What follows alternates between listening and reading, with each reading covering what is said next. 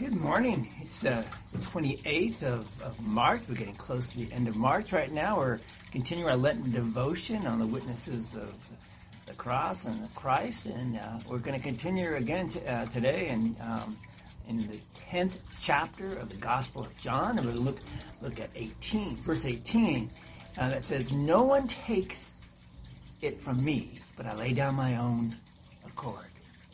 I lay it down on my own accord. So says Jesus.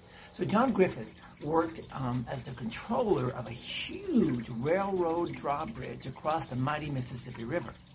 One summer day in 1937, John brought his 8-year-old son to work, and suddenly they heard a train whistle in the distance.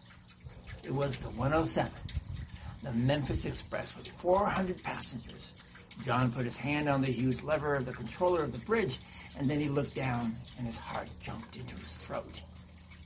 His son had slipped and was stuck in the gearbox that operated the massive bridge. The boy's left leg was caught between two gears. The father knew that if he pushed the lever, his son would be chewed up in the 8 tons of grinding steel. John Griffith buried his head in his arms. He pushed the lever forward. The huge bridge slowly lowered into place just as the Memphis Express roared across the river. The moving story illustrates God the Father's sacrifice of his son. But there's one big difference. Good Friday wasn't the Father's knee-jerk reaction to a world plummeting into destruction. Calvary wasn't a sudden decision made in the heat of the moment. Christ controlled the events leading up to his death. Jesus laid down his life on his own accord. There's more. Along with his Father, Christ not only orchestrated his own death for our salvation, your salvation, mine, salvation for the whole world, but he also guides and directs our lives with his might and with his endless mercy. You and I can rest in his loving arms today. We can rest in his loving arms always. Pray with me, would you?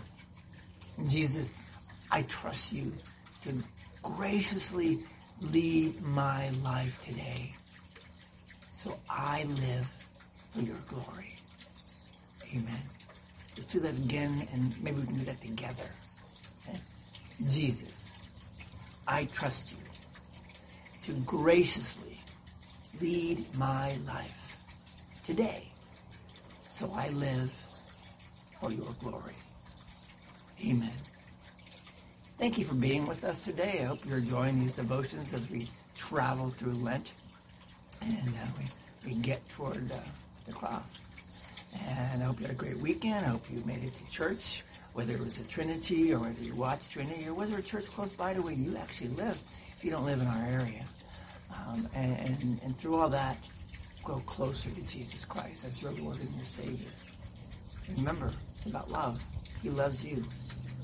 He gave his life for you. He planned it. He says, your name, I lay my life down of my own accord for you. Maybe there's somebody out there who needs to hear that message. Go in peace, serve the Lord. We'll see you all tomorrow. God bless.